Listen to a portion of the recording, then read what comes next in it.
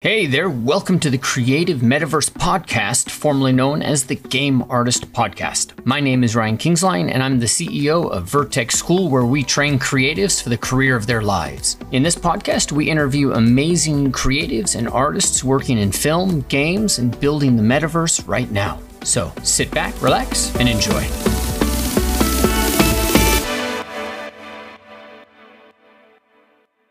Okay, well, let's get this started. So, Renaud, I'm saying the first name correctly, right? Yes. Okay. So great to meet you. Thank you so much for coming in. And so what you do is, it's a little outside of the scope of what I teach, but it's just so beautiful. And I wanted to really get to know a little bit about both this UX designer side of things, which one of my students just went and got a job as not UX, but UI designer. I'm not meaning to conflate those. And then get a sense of this build a game in 3 days. Because, you're talking to a bunch of people that are all 3D, so we don't build anything in 3 days. It's like, that's when we get the high res done. But you're building these things in 3 days. And so I really want to just get to know a little bit about what you do, how you operate, how you make your money, so to speak, like what you do for a career and all that stuff. So why don't we start with, what do you do today? What's your day job? Okay. Right now I'm working at Ubisoft Montreal as I lead a prototype team there on an unannounced project. Okay. Basically, my day-to-day is creating parts of a game, really focused features, and making sure they are fun, that they are doable, that they match with our objectives and so on, and having people test that so we get actual data and can take decisions based on that. Are these games that eventually become larger in scale and are done in 3D, or are these done in 2D? I can really talk about this project, but in general, these are large projects and like big games. Ubisoft doesn't really do small games. So yes, right. So what's the purpose of prototyping? I know you can't talk about that specific game, but what I'm getting at here is, a lot of times when I'm talking to people about game arts, it's like, I'm going to be a character sculptor because they see it on ArtStation. They see somebody out there.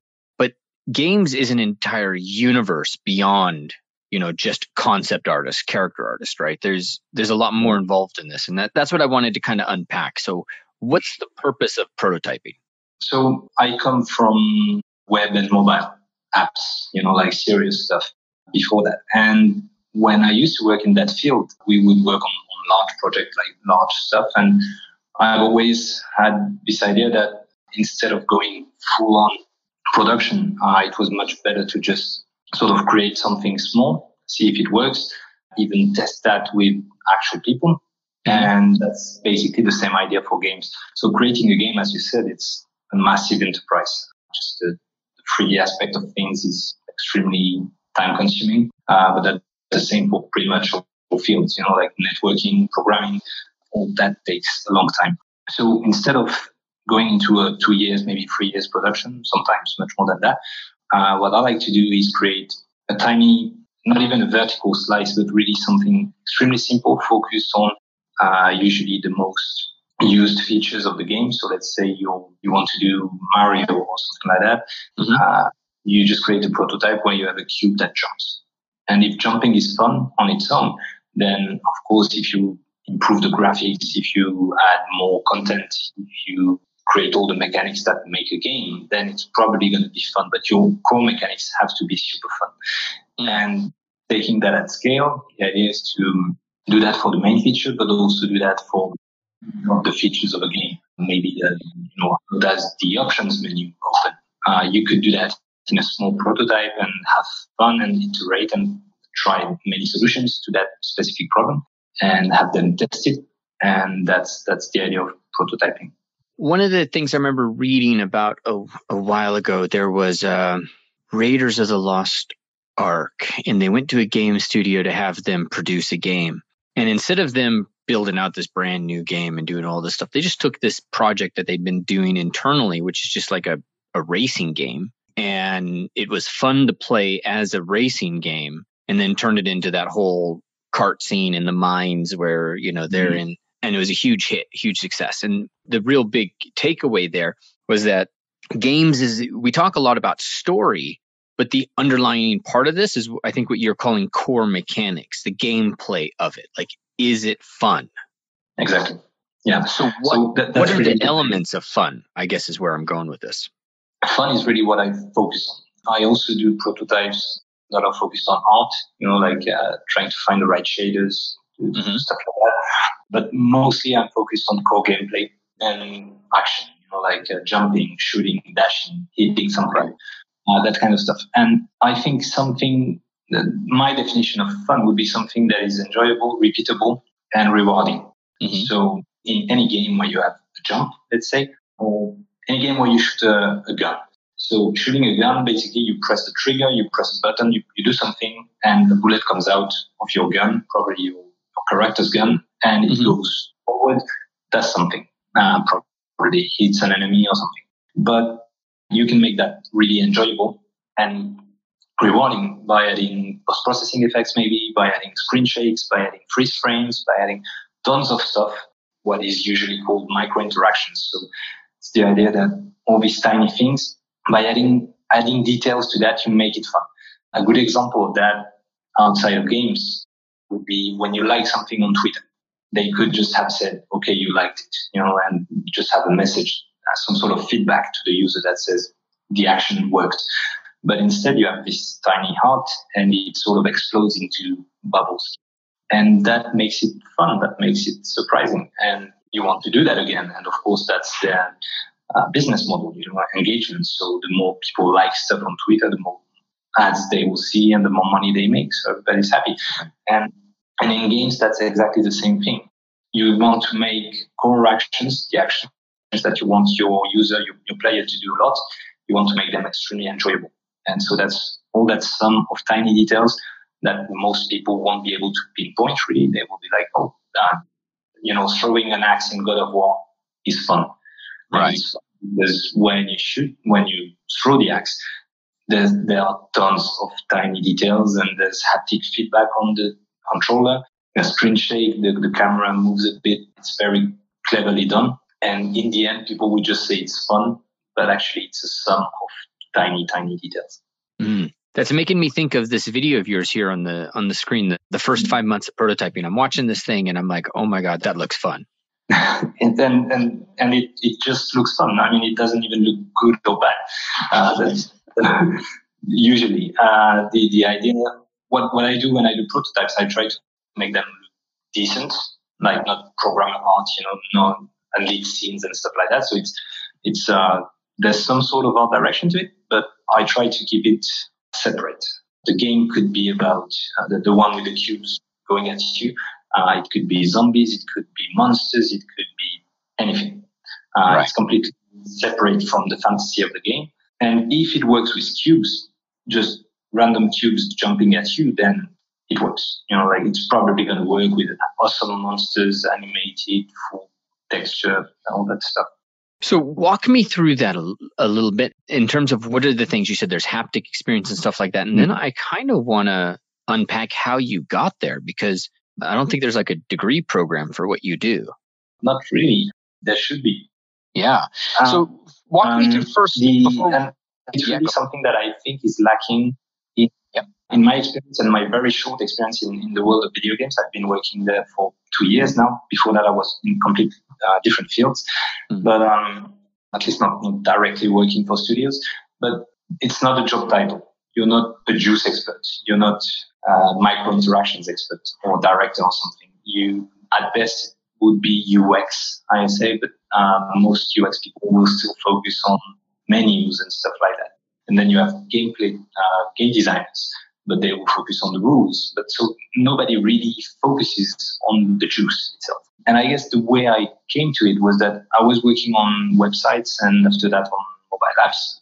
And one of the keys in mobile, when you're doing apps or newspapers or for any kind of users really, usually you want eventually to make money. So whether you're filling a shopping cart or whether you are looking at articles or liking stuff, you want people to engage and to like these interactions. And the way I found that I could improve on that was making every button not every button, but the buttons I wanted the user to use regularly, make them some sort of game.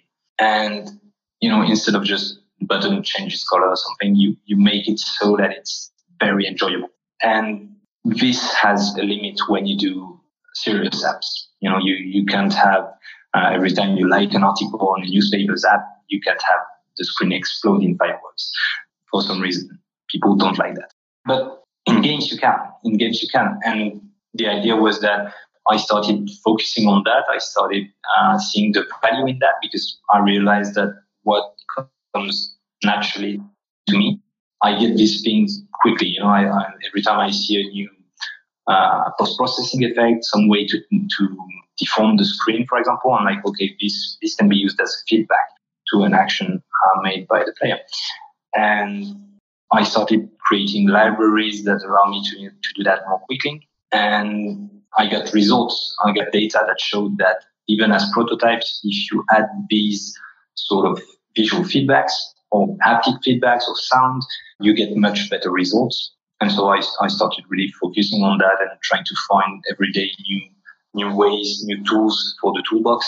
And that's how I got there. I guess the whole idea is that I used to do UX design. So the idea of the whole user experience and trying one of the core pillars, at least the one I focused on, was the idea of every action should have a back. And it's the idea that if you play a game or if you use an app or if you do whatever, you have to understand the rules. So if you click on the mouse, usually you hear a tiny sound, and that sound tells you, okay, you clicked. And there's also the movement of the physical part of the mouse that clicks. So all that tells you, okay, your action had consequences. And if, when building a product, if you make sure that the user understands that each of their actions has an effect, chances are your product is going to be at least usable.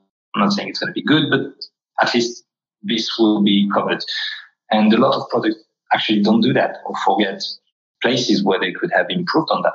So that was how I was doing apps. That's now how I am doing games. You mentioned micro interactions, and you've basically spent time building a library like Screen Shake and different things like that. Am I correct? Yes. Yeah. So I would say that now I have something like 40 of them at the ready. This goes from visual stuff like, screen shakes, flashes on screen, but can also be color grading, depth of field, that kind of stuff. So really a lot of post-processing, but I can also have an object flicker or affect its material in many ways. I can have an object simply shake or bounce or change its scale. Or then there's also a lot of stuff that can be done on sounds, even modifying an actual sound to get a different, let's say you play on the pitch of the sound. So every time you touch a ball in a game, it makes tiny different sounds. So you want to do that again. There's a lot of randomness involved, but it can also be haptic feedback. That's one of my passions. Like it's the idea that every time you, for example, on Twitter or Facebook, when you refresh your feed, you get a tiny vibration. It's not like an alarm vibration. It's extremely low, but usually you'll feel it and you'll be like, okay, so I touched this perfectly flat glass surface and it had an action. And it's not even a sound, it's not even visual, it's just a vibration in your hand.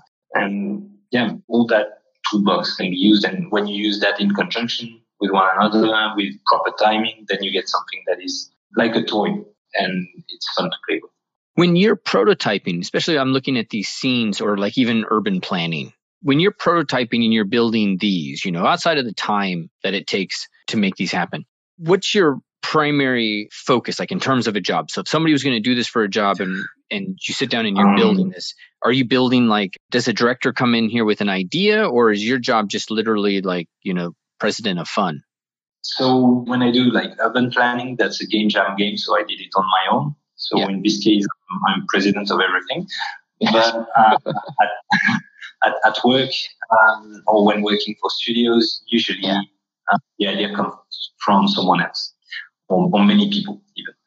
I used to work at Gameloft Montreal before Ubisoft, and there I would work for many teams, while at Ubisoft I'm focused on one game.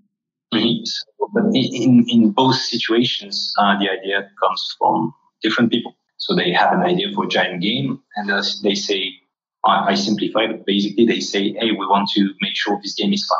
And can you do a prototype to see how it goes? Because for now I have this idea in my head. It looks good on paper. It looks promising. People are interested in pirates and dropships or whatever. And we want to make sure it works. So usually what I do is I talk to that person that has vision, and try to scope things down, because of course, in the final game, there will be dragons. There will be tons of soldiers and stuff and missions and quests and whatnot. But what is the core pillar or the core pillars of the game? And that can be fighting, that can be jumping, that can be running. So we try to see how much we can remove, and we try to get to the very core value of the game, and then we make prototypes around that. Got it. Okay. So, and around specific scenes or specific actions that are going to happen, because I'm imagining, I guess the other part of this is the whole production of games is still kind of an unknown. Like everybody knows film, you have a director, you have writers, you got actors, you got a cinematographer, there's an award ceremony for them. And so we know that these are all the elements, but games is still unknown in terms of how it's, there's a game director, but what does a game director do? Would the average person be able to say, I'm not entirely confident. So are you working with directors? Or are you working with producers, executives? Usually it would be the game director. So the game director is someone that is usually at the core of the idea. Like it was their idea to do a game about dragons, and they will be in charge of holding that vision, making sure the game stays on track, and finding the right people, discussing with probably stakeholders. So that would be a game director. And sometimes they do just that. Sometimes they do also art direction, depending on the size of the teams and so on. I rarely talk to execs, not directly. I try to get only one person, ideally the game director. And then I work with a very small team, four people max, usually with profiles like tech artists, VFX artists, people that are able to do a game on their own because they know how to code, they know how to create basic models, stuff like that. So people that have many skills. Got it. And so I'm going to start with this question, and then I want to get into a little bit of the how, if you're open to that in terms of platforms. But is this a job that's out there, somebody that the industry is in need of right now? I think it's in need of it. I don't think it knows it. Okay, most of the time people don't even do prototypes, or they think they do prototypes, but what they do is production for 2 years. And what I do is really on a different scale in terms of time, in terms of scope, which it's much smaller, but you get much more. And that's not something I invented. That's how most apps that you see on the App Store are created in San Francisco. You create an MVP, minimum viable product, and you get it out extremely fast and test it in the hands of users. That's not really something I've seen much in the studios. That makes sense, but I'm sure that's coming. I hope it is. I think it is. So talk to me about the how, because you said you come from a background in coding, but you're also an artist. Yeah. So I studied computing like 15 years ago. Mm-hmm. And that I used to draw as a kid, but like really badly. And at some point during my studies, I bought a Wacom tablet, or not even a Wacom really. It was a crappy one. And I started drawing, started posting stuff on forums, because back in the day we didn't have social networks. And I was really, really bad at it, but I had the chance of having people criticize my stuff. I was on a forum called CFSL in France, and huge, people that are really extremely famous in the industry now, working on films, working on video games. I used to post on that forum, and it was only like 200 or 300 people. So you would get advice from the best. So I tried again, trying to sort of impress these people. And that's how I built my Illustrator career. And on the side, I was doing programming and doing web design, really app design, interface design, and coding. And the idea was that being able to code, even when working on website or apps, being able to code, being able to do stuff in Photoshop, that gave me a lot of leeway to try new things. And I think it opens a lot of opportunities when you don't have to rely on either an artist or either a programmer to get something out.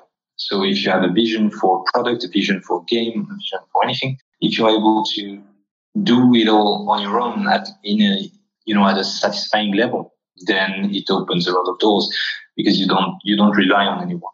And when working, being able to on your own show a vision of what you have, and an interactive one ideally, that's usually something that works for you. What kind of development tools do you use? Do you go straight into Unity? Because you also mentioned somebody to do what you do, that there's an aspect of code to this. And now I think, was it Snapchat? I think Snapchat just bought a game development platform. I mean, a simple one, a Playground, I think, if I remember right. So what tools do you use? I do 90% of my stuff in Unity. Okay. Back in the day, I was using Flash, and something like 5 or 6 years ago, I decided to get back into games, or at least just for myself and doing game jams. So I started with Unity because it was starting to get traction at the time. Turns out it's a really wonderful tool, and you can do a lot in it, even if you don't know how to code. So I'm fortunate enough to know how to code, so I don't have to rely on visual tools and stuff. But even if you don't know how to code, you can have a lot of fun with Unity. And it's very much self-contained. So you have support for animations, for shaders, for everything you want to do in terms of code. So it's a wonderful tool and extremely accessible, much more than anything that came before. So I use Unity for pretty much everything. I do my 2D art in Photoshop, my 3D art in Blender. Music I do on the iPad mostly, using apps like Figure and stuff like that. And that's pretty much it. You do the music yourself? Yeah. I wouldn't call it music, but it's sounds that are okay. When I do sound design, it's mostly with apps, very simple apps that you sort of press buttons, but it always works somehow because they stick to a rhythm and everything. So right. You can't really go wrong with that. Got it. Is there one that you use? You said Figure? Yeah. It's made by the Propeller Heads people, who I think was in the 90s. And it's really fun. It's basically a game, and you just move buttons and do stuff, and it always sounds really good. Oh, that's good. Yeah, I think there was a game like that my kids were playing with the other day in the back of the car, and I was like, my son's a DJ. What the heck? This is good. All right, so in terms of the output, because what I'm trying to do is get a little bit of a granular perspective. So if we take a look at, not the baker, I liked the smallest dungeon. So when you're creating these in terms of the smallest dungeon, are the characters in 3D, 2D? These are in 2D. I think the scene is in 3D, but they are technically in 2D. I'm using Spine to animate them. So they are like drawn in Photoshop on separate layers. Let's take the penguin here.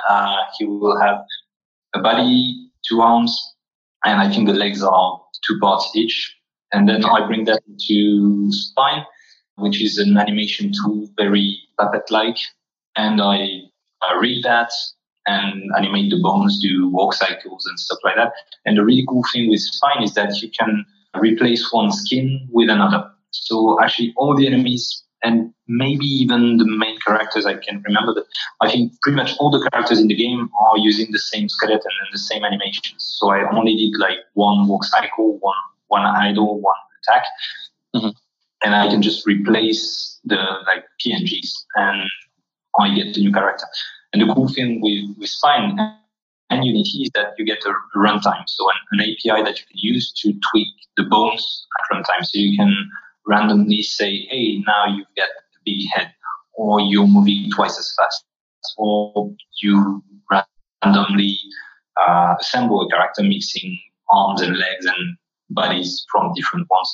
So you get a lot of content out of minimum effort, which is something I'm always after because I try to work in very short time frames. So if I can find the tool that allows me to generate tons of stuff, then of course it's a win.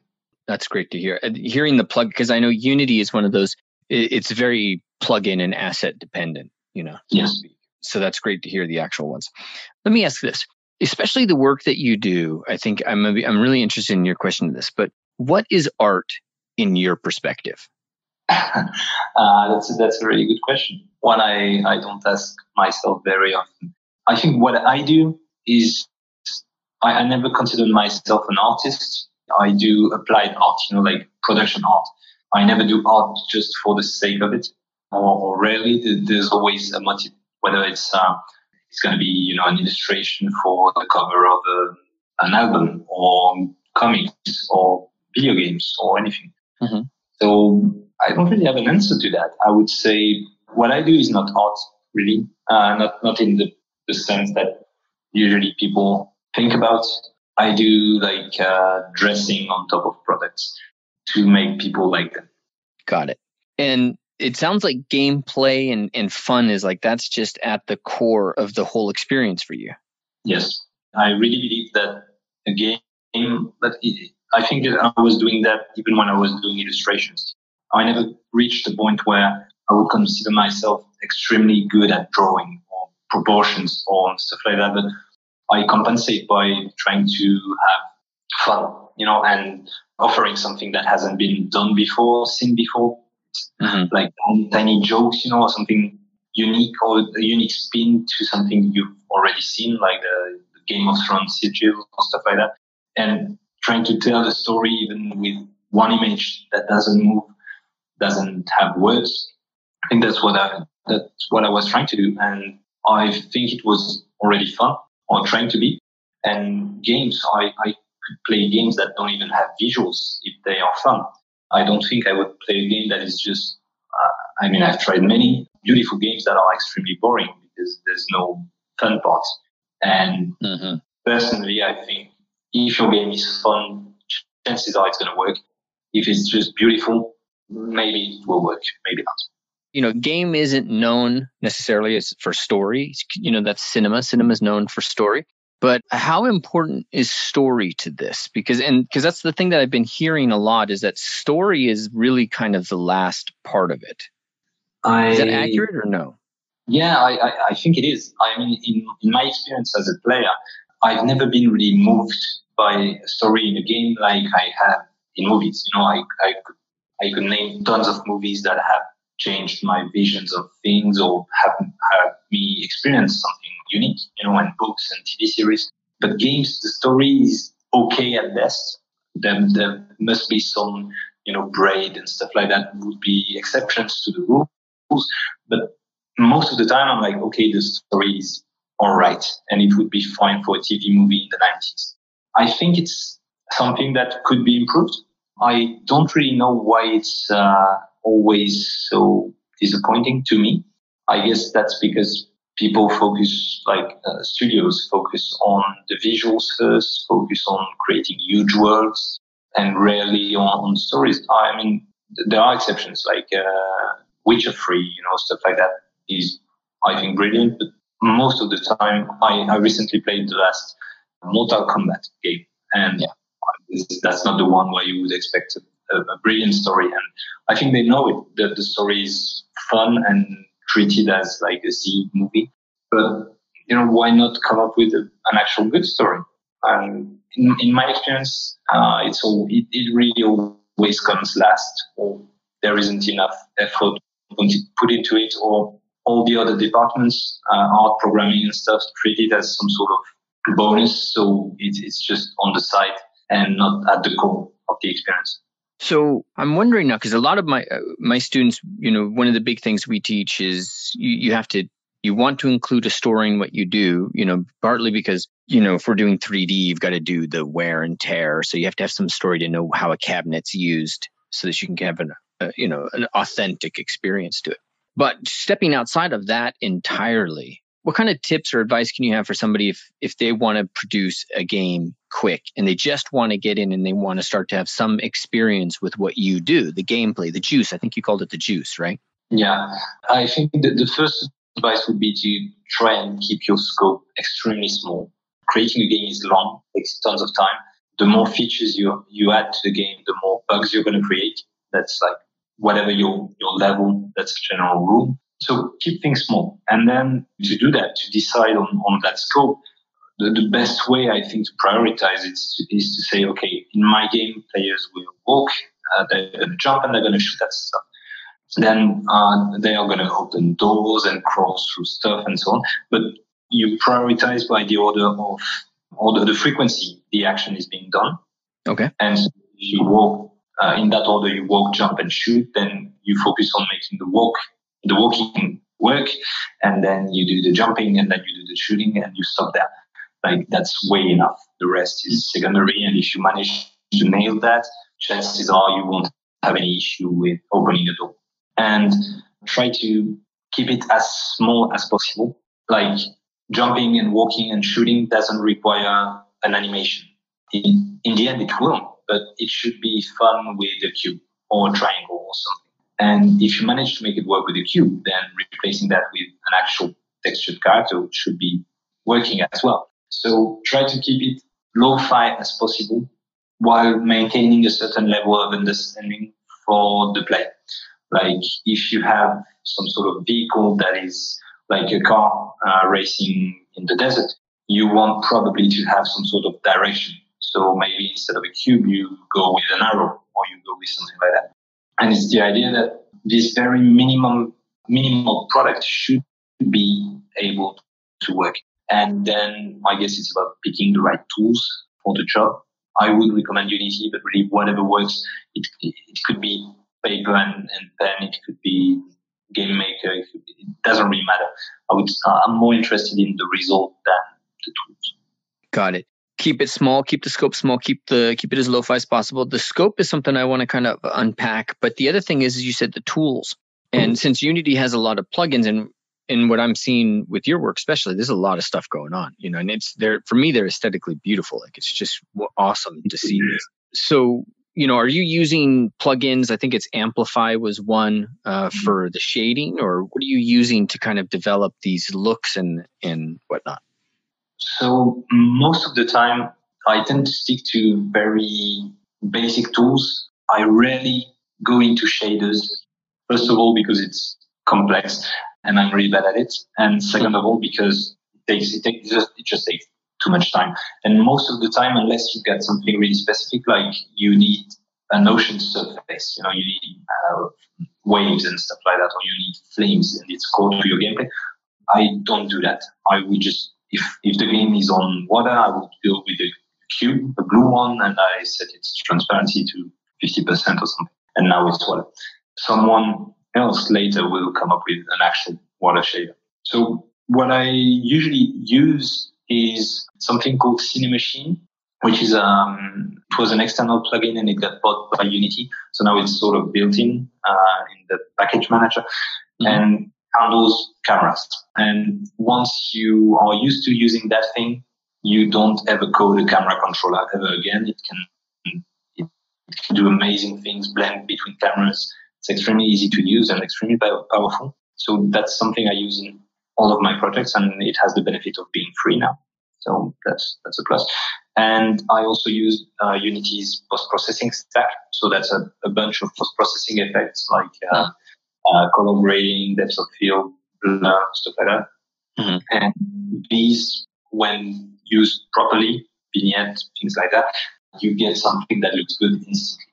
And as soon as you manage to put a few lights in your scene, even if it's a plane and a few cubes and a ball with lights, a camera that slightly shakes, because there's a noise on it, because it looks like it's being handheld, and post-processing, you've got something working. All right. So Cinemachine, are there any other plugins that you kind of recommend that are kind of essential? The one I use a lot at work is called Odin. It's something that handles serialization and stuff. So if you're a programmer, I would recommend using that. If you're not, you're going to waste your money because you're not going to understand what it's for. There is one that I never use myself. I prefer coding like with actual letters and typing the code. But there's something called Bolt, and it's a visual tool. So if you don't know programming, it's I think extremely useful because it's going to be about assembling visual blocks of code and link them together. And I've seen people with zero knowledge of programming get amazing results with that and very quickly. I think, in my opinion, there's a limit to what you can do with that because it just becomes too big. And I myself can't really comprehend giant sets of nodes. But if it works for you, then you should go for it. Got it. And the last tool I would mention is not even part of Unity, but it's Houdini. That's completely separate software, but same sort of thing, same logic where you assemble stuff with nodes, and it's so powerful and it can do amazing things in a very short time. Houdini is a part of your package, part of your pipeline? Yeah, very much. We use that for generating a lot of stuff in a very short time without anyone knowing 3D modeling. So you can use it for generating levels. I've generated racetracks, castles, mazes. You can do tons of stuff with Houdini. The industry is changing so much. So I got a question for you along those lines. Then I want to hear a little bit about what's the hardest part of what you do. But before we do that, the industry is changing so much, and there's so many tools that are developing, and now prototyping, which is, I think you're telling me is what you do is still relatively new in this industry. But along those lines, it brings up things like artificial intelligence, machine learning. And, I was looking recently, I saw Facebook's Codex avatars. I don't know if you've seen the article on that. It's long since papers, but it's all artificial intelligence recreating somebody's face from a bunch of videos. And then they get a soundtrack and they just recreate it. It's pretty awesome. It is. What's happening. Yeah. So how does this impact artists? Because here I'm looking at this tool right here. You guys are an environment artists, and somebody basically wrote an environment artist out of a job for a little bit and did it in an awesome way. How do you see this stuff impacting the art side of it? I'm dramatizing the whole artist versus machine thing, but how do you see this impacting arts and the art side of it? I think it's going to have a dramatic impact. I think it already has, and it's going to be more visible and more, I wouldn't say damaging because I think people will just do something else instead, but it is going to have an impact. And anybody that thinks that because they are doing something creative, a machine can do it, I think they're wrong. Just because a machine doesn't really create or things like that, it just tries everything. But it does it so fast that it's doing it, even if it's random, at some point it's going to be better than you just by chance.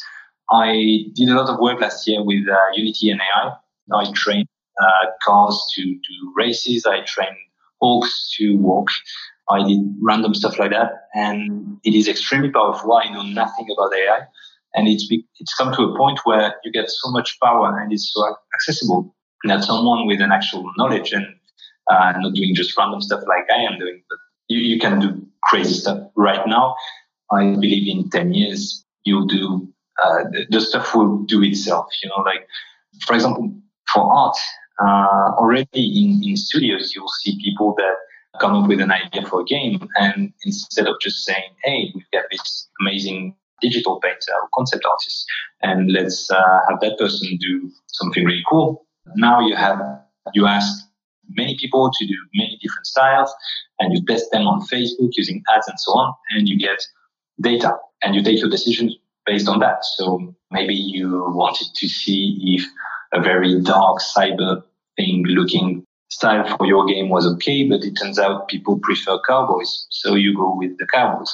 And for now, all this test art is being done by humans, but it could very well be automated.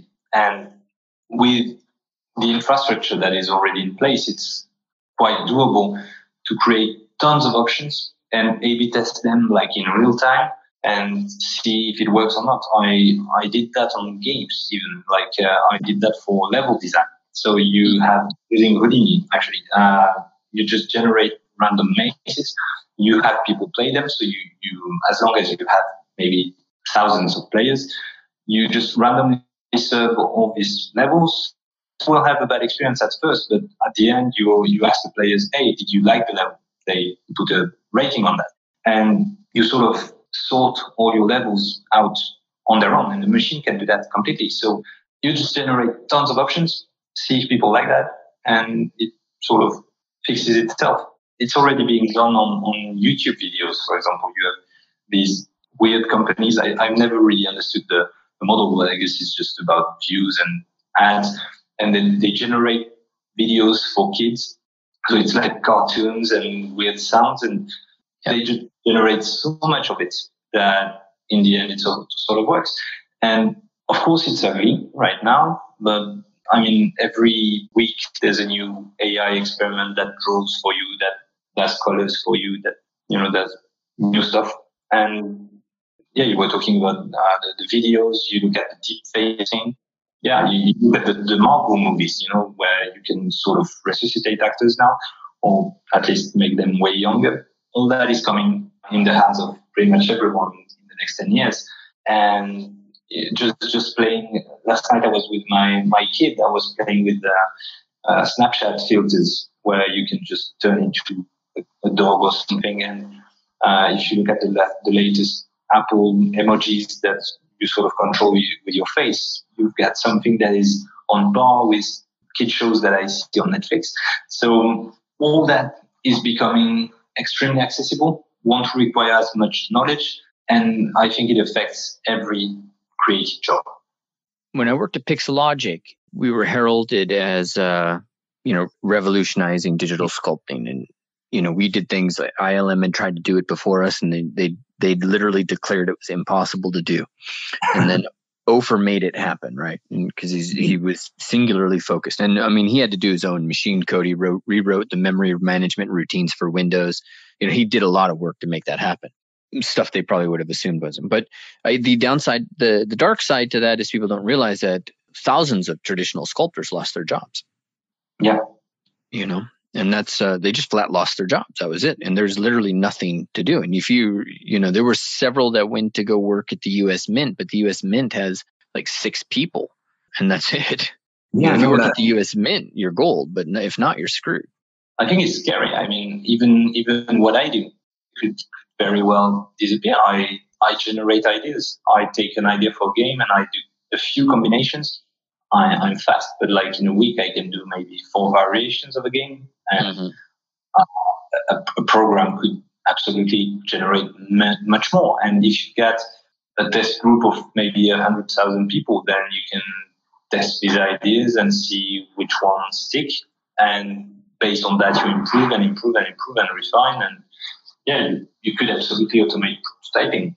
I hope, there will be, if you look at history and you look at the Industrial Revolution, I think everyone is happier. Maybe, or at least, you could say that people are happier now that we have machines and you don't have to walk for years to go from one point of the earth to the other. But hopefully, this will create a better world. I have serious doubts about it.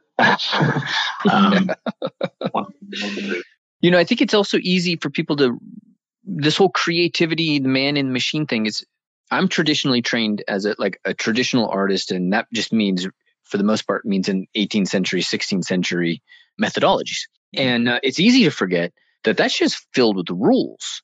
To learn how to draw properly in the 18th century atelier fashion, it's all about rules. And absolutely, you're putting those rules not just in your eye. That's the problem. It's easy to just be able to see it. You got to put those rules into your biology so that you can actually produce it with your biology, with your hands. And you can, and that takes years of time. Yeah.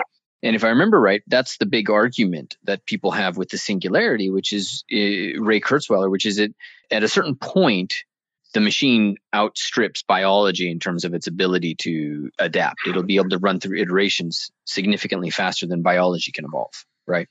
Yeah. I can imagine that not happening at some point in time. It seems inevitable to me. Not saying it in our lifetime, but maybe our children's or sometime in the future. That's why destroy them for that. Yeah, that's why I'm trying to teach my daughter to program, so at least she can put a good word into the overlords for us, right? Yeah, that'd be nice. So talk to me about style transfer markup language. Have you been experimenting with that at all? I only heard about it recently with Stadia, but I know it's part of AI and whatnot. Yeah, is that I tried a few things, but on the internet, like as a random user. Mm-hmm. I saw what they did with Stadia, and so far I'm not convinced. Yeah, I wasn't convinced either. Again, I think it's the very start. It's the very first thing, and I think what they showed on stage was very much just for show. Something very extreme so that people understand what they mean. But if you a bit more subtly, you could take a game like Borderlands and serve that to tons of players and figure out what width of the outlines works best.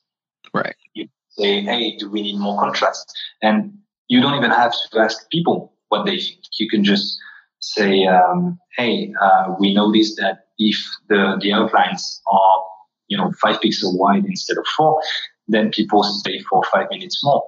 Unlikely, but you get the idea. So with that kind of access to data, and I mean, it's already in place. That's how Facebook works, and every game company does that as well. You collect data, and how well you act on that depends on the company. But collecting the data is super simple, and treating it is becoming extremely simple as well. So you could automate all that and just say, hey, let's have the system try different art styles or variation of the art style and transferring stuff. That is something that is going to happen. It is going to happen to a point, to a certain point. And I would recommend, if you're starting in that industry or anything digital art related, try to focus on something that is not like just pushing pixels or pushing vertices.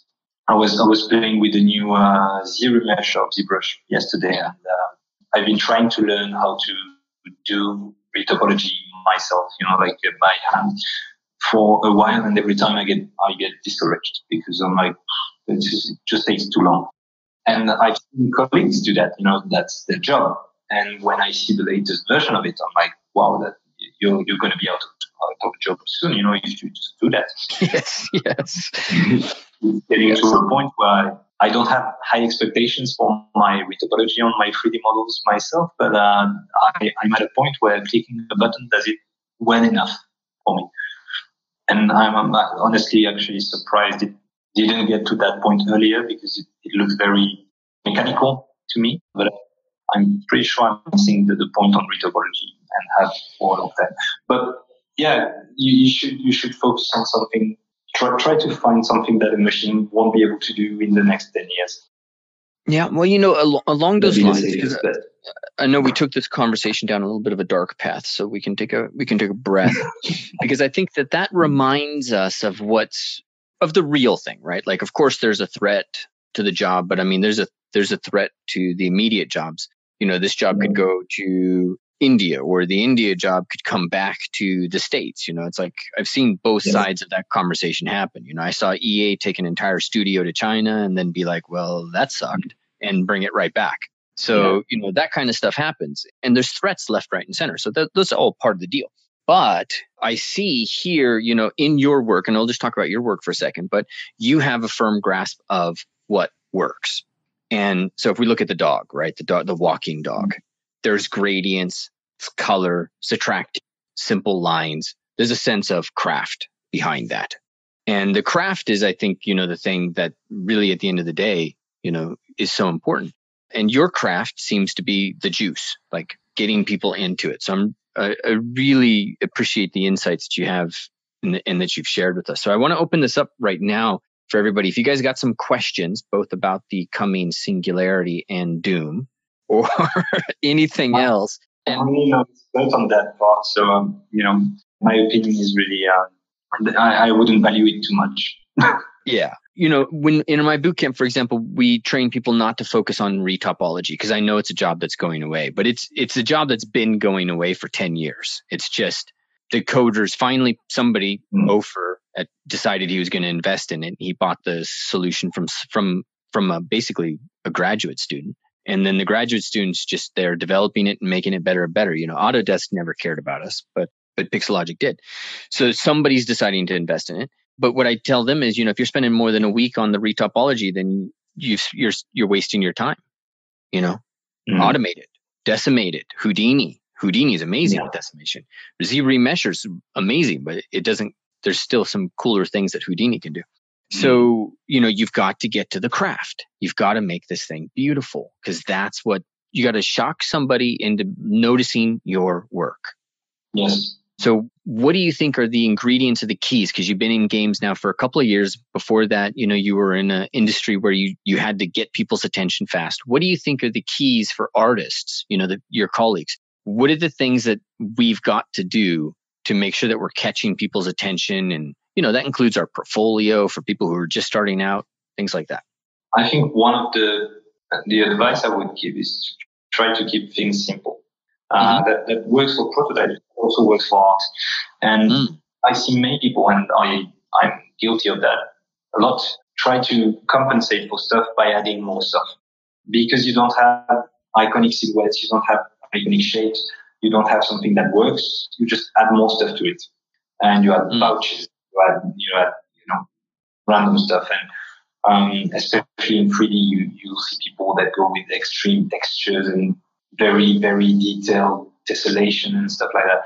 And maybe try to keep things simple. I think in character design, stuff like Street Fighter just really works. You can reduce Street Fighter to a pile of Lego bricks, and it's still Ryu and Ken and whoever. And that's really good character design because it's simple. The more stuff you're going to add, it's not going to work. Got it.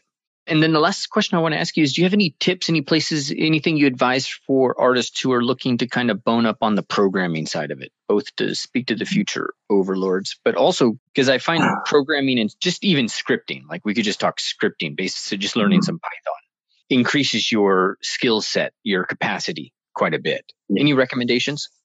I would say training, like do it a lot. There's no two ways around it.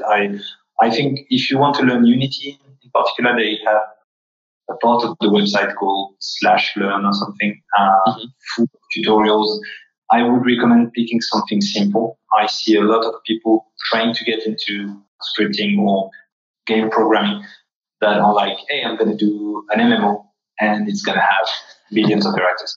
Nah, just do Snake, do Pac-Man. Even Pac-Man, it's actually quite tricky.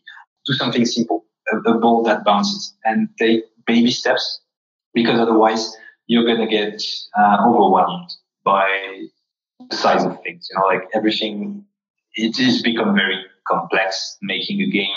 If you look at any AAA game, like it's a massive enterprise. So start with something extremely small. It doesn't have to look good. It doesn't have to be impressive. It has to be fun, and you can do that with a few lines of code. So that would be, I think, the easiest way to have a chance to keep going. And if you start with these baby steps, you will get more knowledge that you can apply to your art. The first few things I was doing with programming and art, I was generating combinations of images. So clients would order, avatars for social games and stuff like that. And I would just do stuff in Photoshop, do 10 eyes and 10 noses and 10 mouths, and I would just code a program that assembles all that. And I was able to sell that to the same price that I would have if I had done it by hand. But it took only a fraction of the time. And I think you can do that with 3D as well. You can do that with pretty much everything in art. Some would say it reduces the value of the art, but if you like money, it works. Fair enough. Is the game I'm looking at here, because I kind of want to build this myself. I want to do a test on this. Is this something you'd consider limited in scope, the guy who's shooting the blocks, or is this got complexity that I'm not seeing? No, if you're very new at programming, it's already a challenge. If you have maybe 100 of hours of training, or maybe 50 hours, I don't know. This would not be something I would recommend to a complete beginner. Mm-hmm. Try with just have something moving and see how it goes, because it already implies projectiles and collisions and AI. So there's already a lot. If you're completely new, I would say have something create Mario, like you can move left and right and you can jump. Right. Got it. All right, Renaud, thank you so much for your time and for sharing this, man. It's really great to get outside of our box, and I really appreciate you sharing what you do. Thanks a lot for having me. It was very cool. All right. Thank you so much for taking the time out to listen to this. And I want to ask just two things of you. Number one, make sure to leave a comment or rank this wherever you are listening to it on Apple, Stitcher, Spotify. It really makes a difference in helping us get the word out about this industry and about what we do. Number two, make sure you visit vertexschool.com to learn more about what programs we offer in this area as a creative and for artists who are looking to jumpstart their career and discover a new industry. Again, thank you so much for listening. We're accepting applications right now, so I look forward to hearing from you soon.